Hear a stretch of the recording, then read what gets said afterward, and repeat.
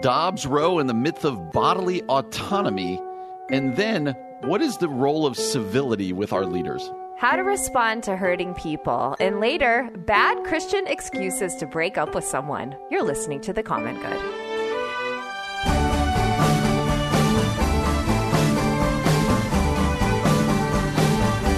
Happy Tuesday, friends. Welcome to The Common Good here on AM 1160, Hope for Your Life, alongside Aubrey Sampson. My name is Brian Fromm. So glad to have you with us on a beautiful summer Tuesday afternoon. Miss Sampson, how are you today? Man, I am wonderful. I got to go to lunch with one of my closest friends today, and we sat outside, and it's just, it feels like summer now. I think we were saying that yesterday, but I really feel it with the beautiful weather and being able to just enjoy the sunshine more. So I know there's a lot going on in the world, but I am doing well on this Tuesday. How about you? Well, with a lot going on in the world, I think that makes it all the more important to go outside, to enjoy friendship, to do something, to go garden, whatever. Right. Mow go the garden. lawn. Mow the lawn. Something to take your mind off of things. I am doing really well. You know what? My kids, my older two, put on a movie last night because their younger sister was out. And I walk in and I was like, oh, what are you guys watching? And they were watching The Darkest Movie. What was it? So it was kind of interesting. Have you seen any of the, what's John Krasinski, right? He plays Jim. Those movies. Yeah. I think it's called The Quiet Place. Oh, yes. Those are great movies. So you've seen them. Yeah. I mean, Kevin and I have seen both of them. I really like the first one. The second one I didn't think was as good, but. Well, we're like 20 minutes into the second one, but okay, really dark. Okay. Really kind of a weird concept. Yeah, I mean, they're kind of horror movies. They're definitely, but they're cool. Like, oh. And I don't usually like scary movies, but I was into them because they were more suspenseful, I thought. Correct. And you're like, well, my kids are actually of the age they're they can watch these things. And you're like, oh, because now you still think you're the bad dad, like they should still be watching Disney movies. But such is life. Well, we hope that you're having a great Tuesday afternoon. And Aubrey, what's going on in everybody's mind is there's a ton of things in our world right now, but still the fallout from the overturning of Roe versus Wade, which happened now on Friday. And, a lot of people still celebrating, a lot of people angrily lamenting. I always just said lamenting as if people are just, nope, anger, a lot of anger. Yeah, that's a type of lament, imprecatory lament. That's what they're doing. They're angry. Imprecatory lament. That sounds like somebody who has written a book about lament right there. Doesn't it? Doesn't she sound like she knows things? But as she often does, Tish Harrison Warren wrote an op-ed, an opinion piece at the New York Times that I thought got at the heart of a lot of what people are wrestling with. The title of this is Dobbs, Roe, and the myth of bodily autonomy. And what Tish does here is basically says, what is at the heart of much of the abortion debate? The chief argument, she says, against abortion restrictions is, quote, bodily autonomy. So she says referring to abortion restrictions as forced birth is common among abortion rights advocates. So this idea of bodily autonomy, and she's going to argue that bodily autonomy is unpersuasive and harmful to this discussion. But for people who might be confused, put yourself on that side of the argument. Yeah.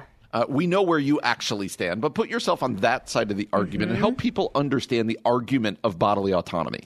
Yeah, I mean, in one sense, I actually think that it makes a lot of sense, like especially in a culture where historically injustice against women has been acted out in that they don't have agency over their bodies, and that can look like assault. That can look like rape around the world. That can look like, genital mutilation. That can look like, we saw some horrific things in Zambia that men were doing to young girls and women to their bodies. And so violence against women's bodies, and the article we're going to talk about talks about this, has been historically a thing that women have had to live under for a very long time. And so to be able to have the dignity and the autonomy to say, oh, wait, I actually have agency over my body I can see why that's such an important thing for women to be able to do. again, you know where I stand on this. I still don't think that allows us to hurt the bodies that we're creating within our own bodies. At the same time, I can see why that is appealing, because it feels like, if women really want to be equals, like being able to have autonomy, have agency over our bodies. And I would say that for anybody, like every person should have a right to have an agency over their body until it begins to impact and hurt other people. And that's where I think I can't get behind abortion. Yep. Well put. I would say when you see sayings or signs that say "my body, my choice," that is a argument from bodily autonomy. I do find, let me just go off on a tangent here. I do find it so ironic that the bodily autonomy argument was also made, but by people probably of the opposite political persuasion. It's weird how it flips. The bodily autonomy argument was made around vaccines. That's the whole discussion was, right? Wow. Like, don't tell me what I have to put in my body. Don't tell me what I have to do. Oh, gosh. Isn't that interesting? Wow, but the Brian. people making the bodily autonomy arguments, usually around vaccines, for the most part, were the people who are denying the bodily autonomy for abortion, and vice versa. The people who are making the bodily, I find that to be a fascinating, just kind of juxtaposition. But definitely, Tish Warren says, here are 3 ways that I find abortion rights arguments that appeal to bodily autonomy unpersuasive and ultimately harmful to our understanding of freedom and what it means to be human. Let me read the 3 to you. Okay. And I'll let you grab whichever one you want. She says, 1, bodily autonomy is limited by our obligations to not harm others. She kind of says, basically, you can't drive 75 miles an hour in a school zone. These limits came up in Dobbs's oral arguments twice. This idea that your bodily autonomy is limited by our obligation to not harm others. 2, the term autonomy denies the deep interdependence and limitations of every human body, right? She says a 1-year-old baby is dependent on adult for nourishment, protection, and care. Yet we cannot claim bodily autonomy as a reason to neglect the needs of a 1-year-old. Right. And the third one, Trish says, is the pressing issue when it comes to abortion is whether championing bodily autonomy requires us to override or undo biological realities. Basically, we'll get into that. Grab one of those 3. Do you find Tish's arguments to be persuasive about why there's limits to bodily autonomy here? Yeah, I mean, this is, I think, what I was trying to say before, is I do think this bodily autonomy, or I would even call it like bodily agency, is the ground that has to stand on is our obligation and commitment not to harm others. And this is, I mean, maybe this is not a great example, but I think this is part of why, like, smoking in restaurants is in many places no longer a thing, because though I might have a right to smoke a cigarette, I don't. I'm using this as an example. But I might have a right to smoke a cigarette. We saw from research how devastating the consequences were to secondhand smoke, right, for other people. So therefore, we banned that in a lot of public restaurants, locations, et cetera. And so I think that's the same concept. Like, part of I think what's so great about America and is that we have had this belief that my freedom is my freedom until it impacts, oppresses, hurts, causes you pain, death, etc. And so I think she's right on by making that point. Yeah, and again, we talked about this a lot yesterday, but this is why the argument about abortion being all hinges on what you think is inside a woman. If you don't believe that to be a life, a baby at all, then bodily autonomy arguments work. Like that makes sense. But if that's a baby in there, then the whole your autonomy stops when it brings harm to another person argument kind of takes the day. And so that's why that kind of hangs out there. Let me read to you how Tish ends here. And again, I'm always impressed that she writes with such boldness in the New York Times. Right. She says, these rights carry obligations to others, perhaps especially to those vulnerable bodies that depend on us. This is the heart of the question about abortion. What are our obligations to one another? We have an obligation to unborn children. We have an obligation to seek women's safety and flourishing. For too long, these obligations have been pitted against each other, but they need not be. And to move forward, we must create a world where they never are. That is Tish Harrison Warren over at the New York Times. So this is a debate and a conversation that is going to continue, and it's not going to turn down anytime soon. Okay, Aubrey, you and I, there's certain topics we talk about a lot, like not even topics as in news topics, but like things that we feel strongly about. And one of them is the idea of civility, it's particularly in our leaders. And I would say as the Dobbs ruling came down on Friday and the aftermath of it, there has been, if nothing else, a lack of civility in the conversation, in how people are talking and this and that. And I want to show you one of the extreme examples of it, but it's local. It's right here. So the mayor of Chicago, Lori Lightfoot, was speaking, I believe, at a Pride event the other day in Chicago. And this is going to we're going to have to edit this. I should tell you a little bit of what she said. But here we go. Let's listen to what Lori, or at least some of what Lori Lightfoot had to say. If you read Clarence Thomas' concurrence, he said, thank you, Clarence Thomas. You Clarence Thomas! He thinks that we are going to stand idly by when they take our rights. So, Aubrey, at this Pride event in front of people who are very angry, lots of stuff. So she's kind of getting riled up with the crowd. Yeah. But let me just ask, even in the midst of a lot of emotion, the mayor of Chicago yelling F Clarence Thomas and then following up with a tweet today that said, I said what I said, like no apologies. This gets back to, gosh, I can't believe we're at this point with our leaders right now. What did you think when you saw that? I mean, it's embarrassing. I feel like embarrassed for Chicago, but it's not just Chicago's problem. It feels like we keep covering these stories. I mean, I think this is like the same thing with Let's Go Brandon. Like it's just tacky.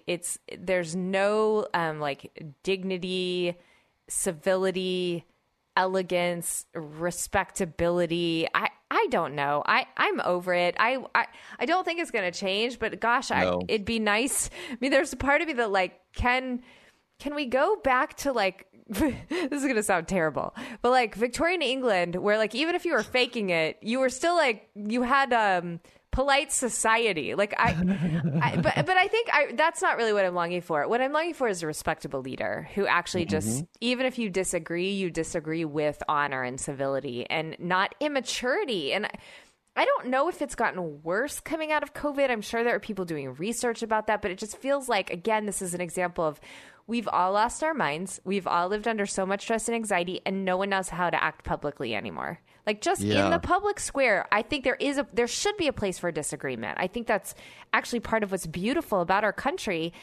But to do it with like treat people the way you want to be treated and treat people the way you want the next generation learning how to treat other people, not whatever this example is, which is just petty and disrespectful and disrespectable in my mind too. And I think we've gotten to the point where I no longer think it's about COVID anymore. I think we've had this slow drip going, social media, cable news, all of this other stuff. That's true. It is just continue to get elevated. And regardless of your political persuasion, it got elevated quickly under President Trump. True. Right? The stuff he was willing to say and people around him were willing to say.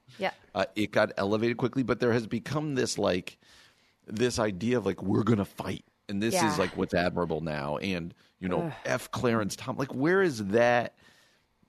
How is that A, helpful, but B, civil, like anything. Like, and there might be people who think like you and I overplay this. Like, maybe hey, nope, maybe the time for big fights and it's not civility. So let me ask you, how would you answer that critique? Like, nope, civility doesn't matter. Why do you and I believe so much that respectability, civility, all of this stuff actually is important specifically in our leaders? Well, I think this goes back to something that you've actually been talking about as you've been preaching with through First Peter. Is there's so much in First Peter talking about like the way that we speak should be seasoned with salt. The way that we live should be lived in such a way that no one can look down on us, even if they disagree with us. And so I think what we're calling people to is just like a biblical way of conducting ourselves. Like, I don't think we're even being, what am I trying to say? Like the hoity-toity, old school, we just wish Victorian. people young, Yes. Victorian England. Like, I think we're just saying, like, no, there's a level of human decency that I think both, by the way, the right and the left would call for. Yes. When push comes to shove, and yet they're not modeling it. And I think when it comes to our leaders, they have to be held to a standard, knowing the world is watching, knowing the mantle that they wear and the importance of that. And that every act like this that kind of undermines human decency just isn't helpful in the long run. Like, we need to start taking new ground and new strides for unity in our country. And this kind of thing isn't helpful. Again, I'm not disagree wholeheartedly, but like, you do it in debate forum, or you do it with kindness and respect. And I feel like we're going back to kindergarten, some of these lessons of like, treat other people, like, don't say words that you wouldn't want said about you. I mean, it's just like, Yes. I don't know. I'm kind of losing my mind a little bit, but it's getting like, well, then who can you get behind? Because everybody's acting like this, and this is what gets attention. This is what gets power. This is what gets votes ultimately. And so it's this negative attention that feels so counterintuitive to what we actually want in our country, but that's what's being rewarded. I think you just nailed it as perfectly as you can. What gets elected are the shock people right now. Yeah, the think about lightning the people rods. that you're. Yeah. What gets clicks on social media Yeah. are the shock people in the church too. That's why I this is what's so bad.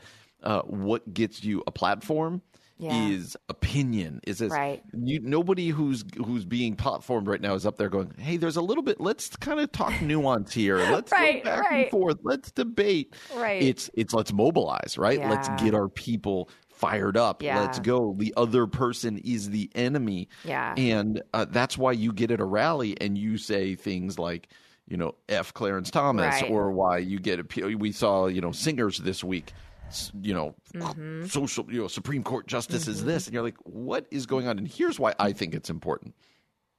I believe that this stuff grows generationally. Yeah. And that if this is the direction our generation is setting, our kids' generation is going to take up that mantle and go further with it. And that it becomes harder and harder to change the direction of a culture, to change the tenor of a culture. And I'm most concerned about the church, because church mirrors culture all too often. And we see this right now in people wanting to be seen and people being disrespectful and this and that. And I think it's a huge problem. When you have the mayor of Chicago saying this into a microphone, not into a hot mic where they didn't know, but saying it to rally a crowd. And that's a problem. Yeah.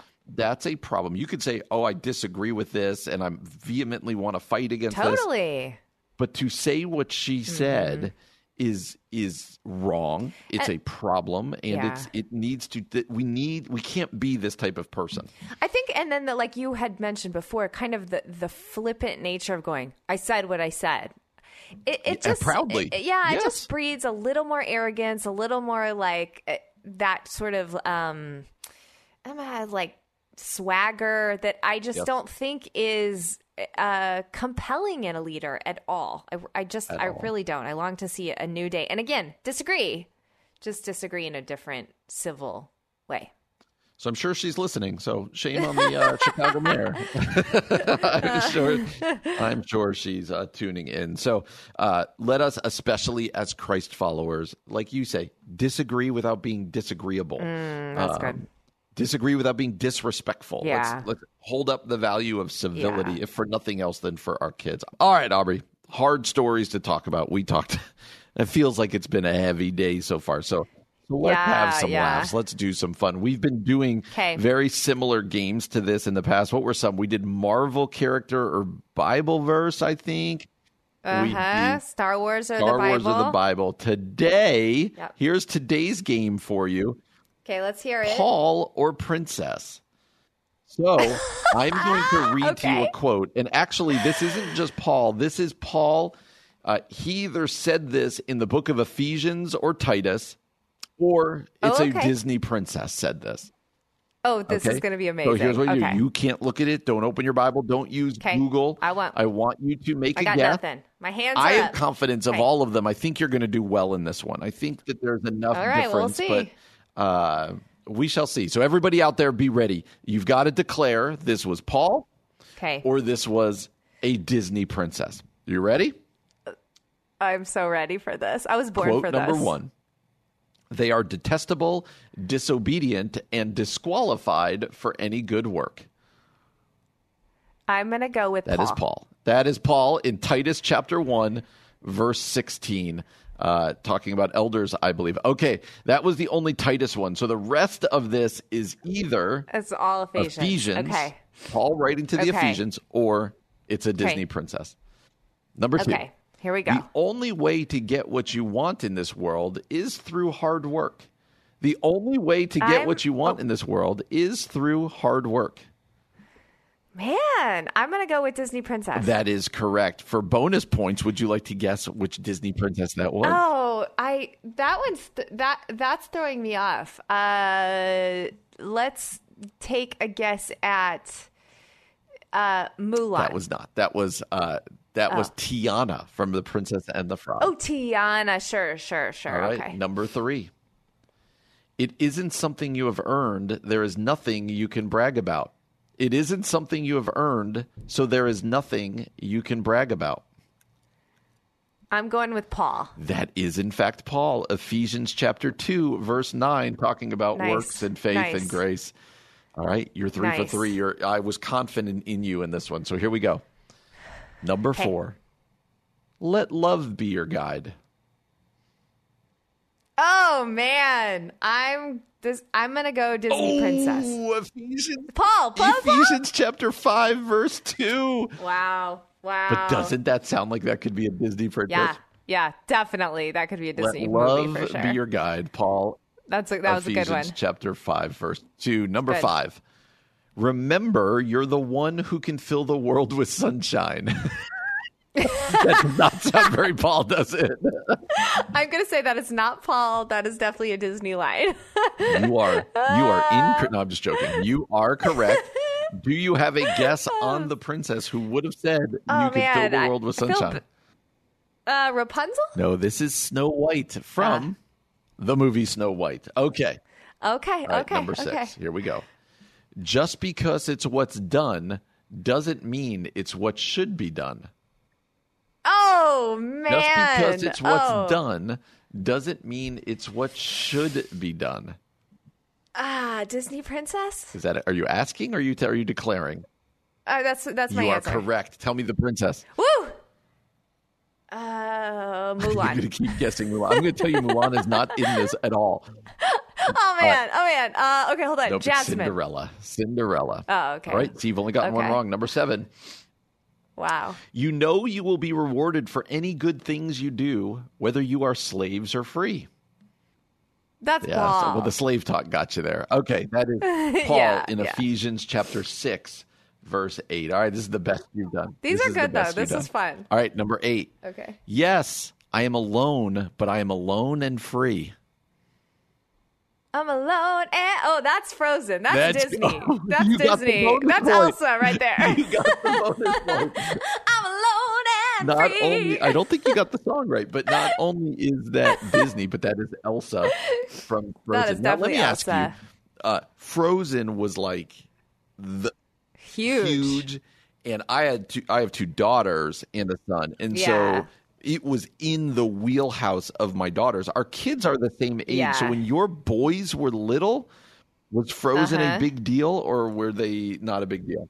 No, I liked Frozen way more than them. They were like, Frozen! Like, they're just very typical boys. And so they didn't like princess things were not exciting to them. Now, interestingly, they loved Moana because they loved the Maui character, and they liked. But we were more like Wreck-It Ralph, Cars. Agreed. Okay, you know what I mean? Like that was more of our thing. Okay, I wondered about that. To be honest with you, but I liked loved Frozen quite a bit. So I was glad to fit that stage. All right, number 9. You've only gotten one wrong. I'm alone and free. Sorry, Number 9. I sound just like Adina Menzel, don't I? Number 9. All right, this is a short one. We must stop acting like children. We must stop acting like children. I'm going to go Paul? Are you asking or are you telling me? No, I'm saying that is Paul. Ephesians chapter 4, verse 14. We must stop acting like children. Number 10. Nice. We are not fighting against humans. That's Paul. That is also, man, I thought some of these could possibly trip you up. Ephesians 6 there. Yeah. That is Ephesians 6, verse 12. Yeah. Oh, now you're feeling yourself. Now you're like, I'm giving. I know, it's all downhill. Pride comes before the fall. I'm giving the reference. You're like, oh, that's Ephesians 6. Come on, that's Ephesians 6. All right, two more. Uh-oh. You want to keep betting your money, or are you gonna tap out here? No. I'm not that confident. Number 11. Sometimes the right path is not the easiest one. Sometimes the right path is not the easiest one. That feels like a Disney You princess. are correct. Would you like to guess the Disney princess? Oh man, I've been so terrible at this. Sleeping Beauty. It is Pocahontas. It is Pocahontas. Okay. Close. Last one. You got all but one right now. Man, I wish I could go back and do that one again. Number 12. All right, here we go. Last one. It's not until you lose everything that you can truly appreciate everything. It's not until you lose everything that you can truly appreciate everything. So I'm thrown by this one because this could be Paul, but it's got to be a weird version. They do choose some weird versions here. Yeah, like this is not your NIV. This is not even your NLT. This is like a Message or some real random one. Okay, say it again. Let me scroll up. It's not until you lose everything that you lose everything that you can truly appreciate everything. I'm going Disney. This one is a Disney princess. Well done. Yes. What Disney princess I'm going to let you guess for all the bonus points. All the points. Let's go. Okay, let's go with Mulan. You're just going to keep going, Mulan. It is Belle from Beauty and the Beast. Aubrey, you have 3 sons, but you know your Disney princesses. I know my Disney princesses. I may not know which princess said it. Is this one of the first times that people have said, let's discuss the commonality between Disney princesses and the Apostle Paul? I mean, 100%. Like, this is pretty good. This is I'm going to keep searching these games out. These are fun, and I am impressed by how well you did. Brian, I was scrolling on Twitter. For a while I've been trying to decide, am I on Twitter or am I off Twitter? Do I leave permanently? Do I not leave permanently? Sometimes I just go and retweet a bunch of things and then I stay off for a week. But yesterday I was on it because there's a lot, of course, happening in the world, a lot of on Christian Twitter when it comes to Roe v. Wade and the decision that was made on last Friday. And a guy that we've had on the show before, I would call him a friend, a friend pastor, of yours, I would say. Yeah, a friend of mine, a pastor that we respect, Derwin Gray. He put something on Twitter. Now, my guess is this was in response to a lot of the vitriol and a lot of the hate going on around Roe v. Wade. It may not have been. This may have just been totally kind of outside of context. But Here's what he said. This is Derwin Gray on Twitter yesterday. People are really hurting, y'all. Everyone is going through something. Even when we disagree, we can still be kind, humble, and generous. Do not let the rage monsters infect you with their rage. And I feel like this goes a little bit back to the conversation we had about Lori Lightfoot, some of our political leaders, and some of the things they're saying. But this concept of do not let the rage monsters infect you with their rage, I thought was really insightful. And I think the question now that I want to discuss with you, Brian, is how? Yes. You know what I mean? Is it just a matter of like getting off social media, not listening to the rage monsters, or is there something else that we do? I mean, I see that Derwin Gray is calling us, I think, to remember like people are hurting. And so people are coming to the opinions they're coming to, or the feelings they're feeling about Roe v. Wade or whatever it is, based on their own stories and their own pain and their own experiences. We can have empathy for people. I think that's one way not to let the rage monsters infect you.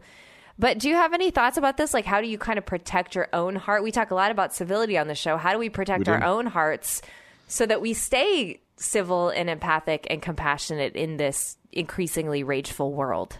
Yeah, it's I think this is the Lori Lightfoot conversation we had earlier. Yeah. Like, this is it. Yeah. Like, how are we as Christians responding to an angry world, to an increasingly angry culture?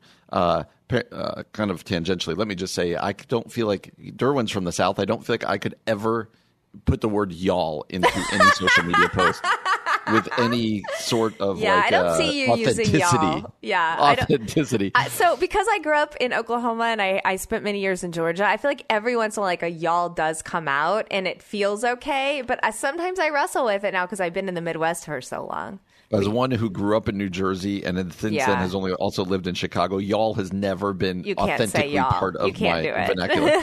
But I think the right word here, and you use the word, is empathy. I think, what does it look like for us to be empathetic? Yeah.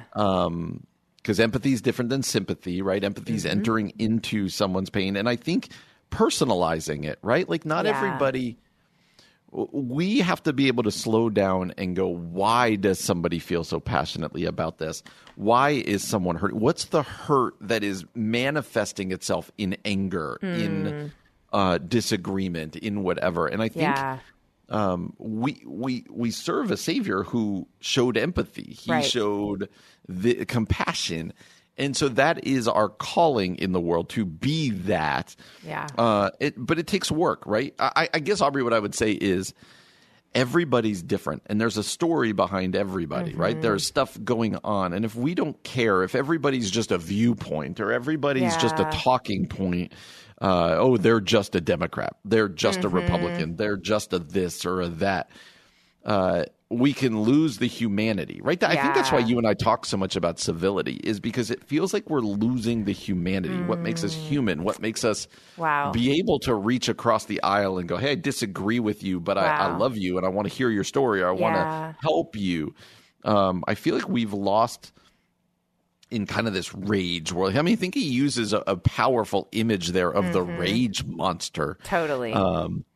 Because that's what people feel like. It's like, how angry can I get and how quickly can I express that anger, instead of going, man, I disagree with what that person is saying, but that person's still a person. And let me find out what's going on, like where this is coming from. And the reality is we probably actually do this in real life, right? Like with family members and such. But good point. It's not our larger conversation, whether it be social media or cable news or other things. And so it starts to feel like our whole country has lost empathy. But especially as Christians, we can't be like, well, I'm just going to be empathetic to the people that I agree with. That's not our calling. Yeah. Like, it's to get into people's lives. It's to hear their stories. It's to empathize with their pain and to share the hope of Jesus into that. And so I think Derwin's right. Let us, as Christians, as Christ followers, not fall into the trap of just like anger. I'm going to rage. That's not who we're meant to be. Right. It's not a fruit of the Spirit. It's not one of the defining characteristics of Jesus. It's not that he never got angry, but he was not like a rageful person. And so if our commitment is to Christ likeness and to the Holy Spirit forming more of the person of Jesus in us, then I would say like less and less rageful would actually be the godly response. It's interesting in my own life, Brian, because it's not often that like in real life I come across really rageful people, right? But every once in a while they do cross your paths or in your church and they're mad about something, or just maybe not, they're in your church, not even mad at your church, but about life and just kind of filled with anger. And I almost find myself like a defense wall goes up around those people where I'm like, I don't want to keep engaging with you because not that it necessarily feels like scary, but it feels exhausting. Like it is exhausting to be around very rageful, angry people. And I can only imagine what those rage, as Derwin Grace calls them, the rage monsters, how exhausting it must be within their souls. Like you and I were talking about yesterday, like even the low level of anxiety we sort of all live with on this planet right now, and how going on vacation like helps you kind of step away from that. So take that to like, the ninth degree, like you're a rageful, angry person all the time. It's exhausting being around you. I can't imagine how exhausting it is to be you. I wonder that so often about people. Like, how can you go about life being so angry all the time? Like, put your phone down and go for a walk and look at the beauty around you. And even around something that you and I have been very honest about how strongly we feel about the abortion debate. So, but even in that conversation, somebody replied to Derwin's tweet and said this. 1 in 4 women, some statistics say, have had abortions. So your smug rejoicing and hot takes are hurting your friends and family, even if you're unaware. If you're a Christian, you're hurting your witness. Like even in something you believe so strongly about, still putting a face on it, still putting individualizing it, personalizing it, that grows empathy. And I would say this is why you and I talk about empathy, civility, all of this so much, because we see it leaving our culture. It's gone. And our churches. We see it leaving our churches. And it just can't be. We serve a Savior who is empathetic. That's right. Who cared about people's stories, their plights. And we have to be that as well. And so I'm grateful. I think Derwin hits it on the head here. Rage monsters. I think he does rage too. monsters. Don't be that. Do not let the rage monsters infect you with their rage. Brian, we've said this before, but we sometimes talk about difficult things on this show, heavy things on this show. It feels like it's been a week and it's only Tuesday. Right. Because of that, we like to throw in a palate cleanser every once in a while or something just to make you laugh. And one of the places we go to for that is Relevant Magazine, because they have their pulse on really, really entertaining things about Christianity, and they help us laugh at ourselves quite a bit. So they actually have 9 bad Christian excuses to break up with someone. Now, before we dive into that, now, obviously, you and I have been married, not to each other. We've been married, though, to our spouses for decades. Long time. Was there ever a time you broke up with somebody? And if so, how'd you do it? So, I'm not. This will not surprise you. Yeah. I was not a good breakup person. That doesn't, because you don't like conflict, so that does not surprise me. So, with that said, I did the very first girl. This sounds so embarrassing, but we all have these stories, right? Yeah. Sophomore year of high school, I'm using air quotes to say dating this girl at like a church camp. I lived in New Jersey. She lived in Pennsylvania. I don't really know what we thought was going to happen with this. But hey, the first time a girl shows you any attention, you're like, I will date you. And, this girl, this is going to sound the most cliche Christian camp thing. We were like juniors in high school, sophomores. We're going into our junior year.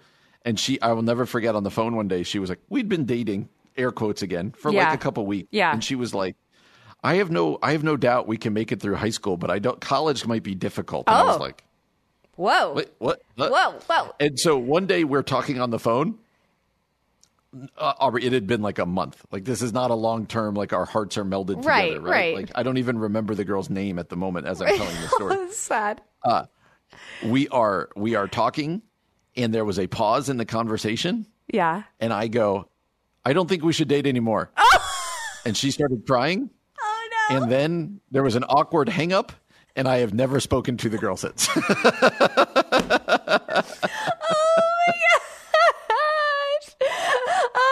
That is amazing. That is so amazing. Yeah. It was. And then I also dated a girl for way too long, for like in high school into college. And this one, the problem wasn't so much breaking up. It was staying broken up. Oh, yeah. Like, I feel like many of us have had one of those. Yeah. Anytime. There was always that moment of like, we should date again. We'll date again. I'm going out on a limb, though. I might insult you with this. Okay. But I'm going with it anyway. I feel like you were good at breakups. I was terrible at breakups. So really? I did, quote unquote, date a few people. It sounds so stupid to say when you're like Doesn't it? young, we weren't really dating, but I would know pretty immediately that I didn't like them and I needed to break up with them, but I would string it out because I was afraid to tell them. And so I actually like kind of feel bad and guilty in my soul. I'm sure they're fine. They're all like married and have wonderful wives and children and don't remember my name, like if they were telling that story. But I have a little bit of guilt about certain guys that I just sort of like strung along until they like quote unquote got the hint.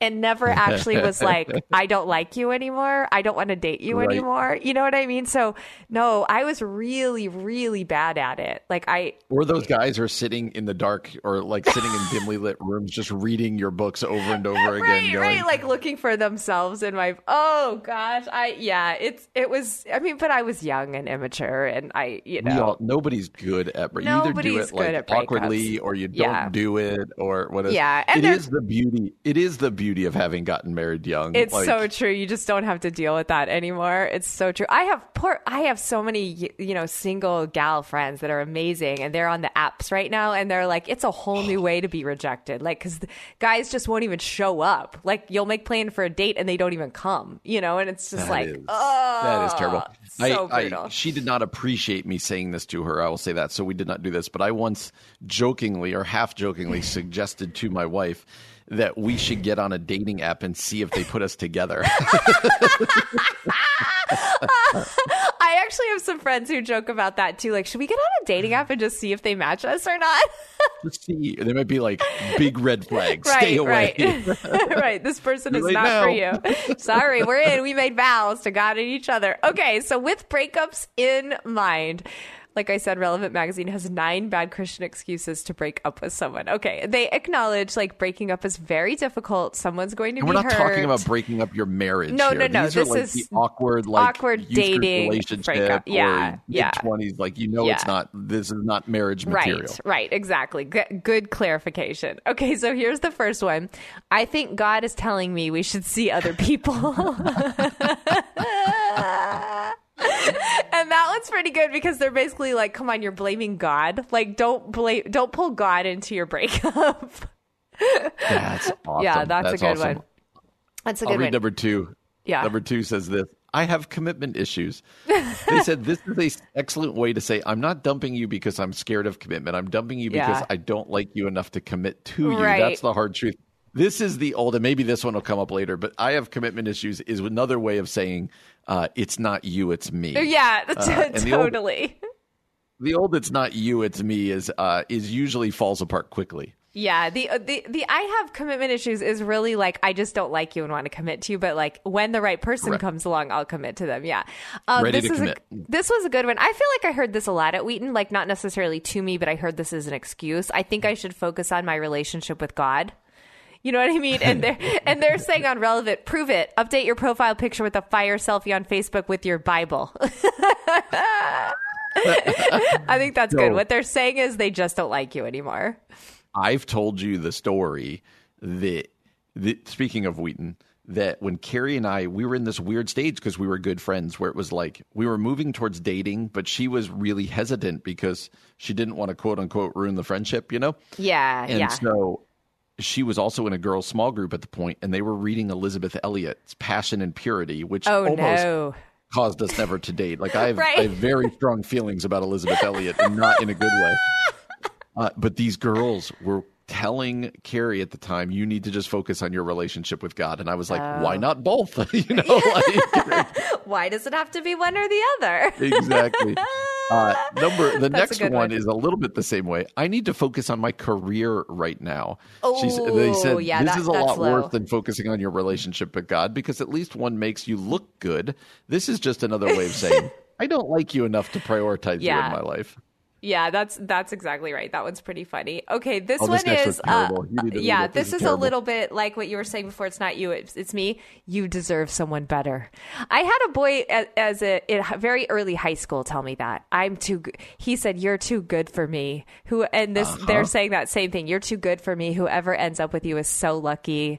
It's like, come on, don't try to like compliment me while you're breaking up with me. Just tell me like this isn't working out. That's a good one. Yep. The next one. Maybe in the future.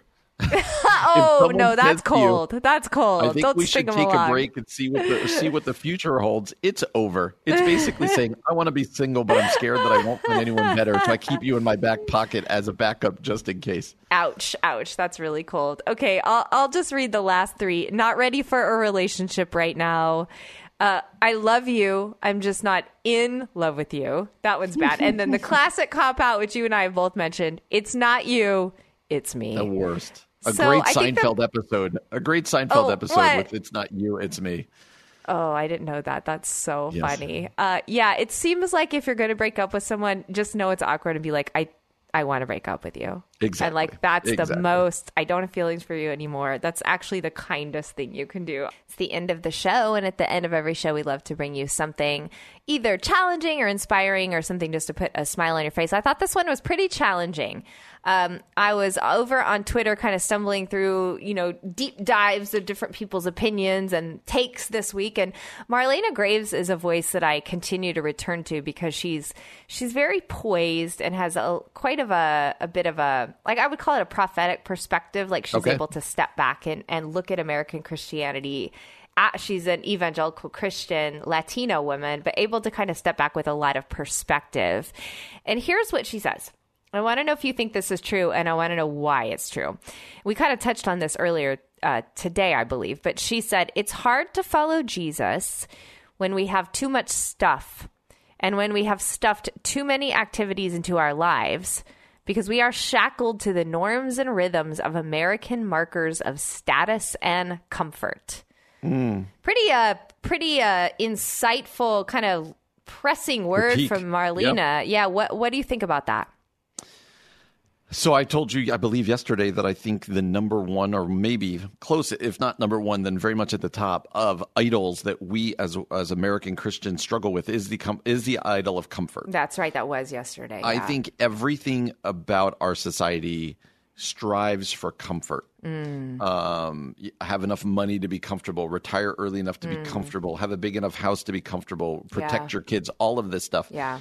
And I think that's what she's getting at. When we buy into the idol of comfort, then that's going to be our trajectory. We're going to try to make more money so that I can be comfortable. We're going to try to, protect our kid, whatever else it might be. We're going to make job choices. We're going to do all this kind of stuff.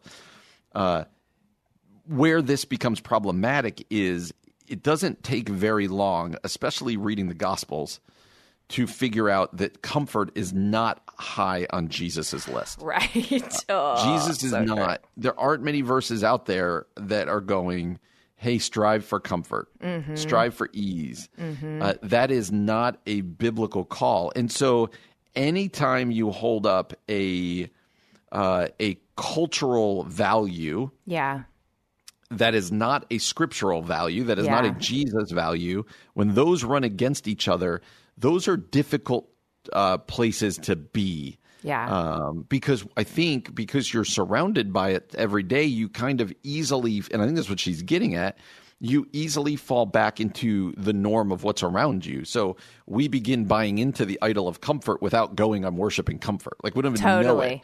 Yeah. And that's what I think she's getting at. Like the more stuff you have, that's usually a sign of comfort. The more, anytime you're going in that the trajectory, we talk about being countercultural all the time. Well, being countercultural is different, is difficult, I should say. Yeah. And this is one of those, I think, is this idea of comfort. And so I do think she's right. I think as long as we are consciously or subconsciously buying into the norm and the rhythm and the marker of comfort and status, it's going to hurt our faith because those aren't markers and norms and rhythms of Christianity. And so that's where it becomes difficult. What do you think about what she had to say? That's so insightful, Brian. I think the other thing that this led me to consider is then the other thing that happens in our soul, at least for me, I'll speak for myself here, is I can look at people who I assume, rightly or wrongly, I assume that they have reached sort of that marker of status and comfort. And I can feel jealous. I can wonder why God is doing that in their lives and not mine. And soon what I've done is taken my focus off of the good gifts that God is doing, has done, will do in my life, because I'm so concerned with like what other people have achieved. And so I think this whole issue gets compounded too. It's hard to follow Jesus when we're looking to markers of status and comfort as the sign of like, oh, God loves me. God is blessing me. God is, and the hard part to me is I think sometimes you and I can step back and kind of pick apart the prosperity gospel for this reason. And yet I think this subtly creeps into other places in the church as well, like especially with sort of our quote unquote Christian celebrity culture, or even the reality of social media it's so easy to look at other people's successes, vacations, achievements, spouses. I mean, whatever it is that your heart is set on. I am trying to think of a variety of topics that you might feel drawn to. And, and it's so easy to be like, well, they've achieved that. That doesn't feel fair. My life isn't where I thought it would be. And then you kind of get bitter towards God. You grow cold towards God. And so I wonder what the antidote to this is. Like, I think it's probably some type of practice around gratitude, contentment, and then just being mindful of what you were talking about, like knowing when it really has become an idol that we're worshiping, status and comfort, and not just sort of like, oh, I'm so grateful I got this new car God bless me with. Like when it moves beyond that to something else, then it's an idol, and then it's problematic. What do you think is this idea that we've stuffed too many activities into our lives? So busyness is, be still and know that I'm God, right? Like what does busyness rob us of? And I feel like my life is really busy right now, but what does busyness rob us of? It robs us of deep thought. Yeah. Jesus should have been busier than anybody. Right. I mean, he would go off and pray. Right. When I'm busy, it robs me of the time in the Word and prayer. It reminds me of robs me of deep conversation. I think but also oftentimes, the question is, what are we busy doing? What are we busy trying to accomplish? If it's like, I need to stack these things so people are impressed with me. Yeah. And people validate me, that's a dangerous place to be. And you said something significant earlier, like what's the antidote to comfort and what's the antidote to business? I do think sometimes it's taking intentional steps that are uncomfortable, right? I always hated the phrase, I used it a million times in youth ministry, right? Get out of your comfort zone. But we use it because there's truth to it. Right. Like I would have to guess, you and I haven't talked much about this, but I would have to guess one of the most life-forming seasons of your life was probably when you and Kevin lived in Africa for a year. Certainly. Why? Yeah. Right? Why? Because it was different. It was uncomfortable. It stretched you. It gave you a worldview beyond what's here. Yeah. And so, yes, can all of us go live in Africa for a year? No. But can you do things that stretch you and get you out of just the tide of what's going on culturally? I think that becomes the important antidote. You're never going to just be like, oh, look, I just kind of wandered into uncomfortableness. I think it's going to take some work to get there. So I do. I think there's an intent. Anytime you talk about running against what culture is kind of doing, it's going to take intentionality. Yeah, I think you're right. It's going to take intentionality. But I also think what we can't do either is make the concept of like discomfort an idol, because I feel like I've seen people do that too, where they're like, I'm going to intentionally live with only 7 things, and that's going to be like, in one sense, all of it can become a form of legalism if not surrendered to Jesus. And so I think you're exactly right, Brian. We need to be in places of discomfort in order to grow in our dependence on Christ. But it's almost also like we need to ask God to send us into those places so that we're doing it in a way that transforms us towards Him and in His likeness, rather than like forcing it or something. Maybe I'm wrong about that, but I'm curious to continue exploring that. All right. How are we shackled to norms and rhythms of American markers of status and comfort? And can we change that for the sake of our own growth and health? Hey, thanks so much for joining us today. We'll be back again tomorrow from 4 to 6 p.m. For Brian Fromm, I'm Aubrey Sampson, and you've been listening to The Common Good on AM 1160. Hope for your life.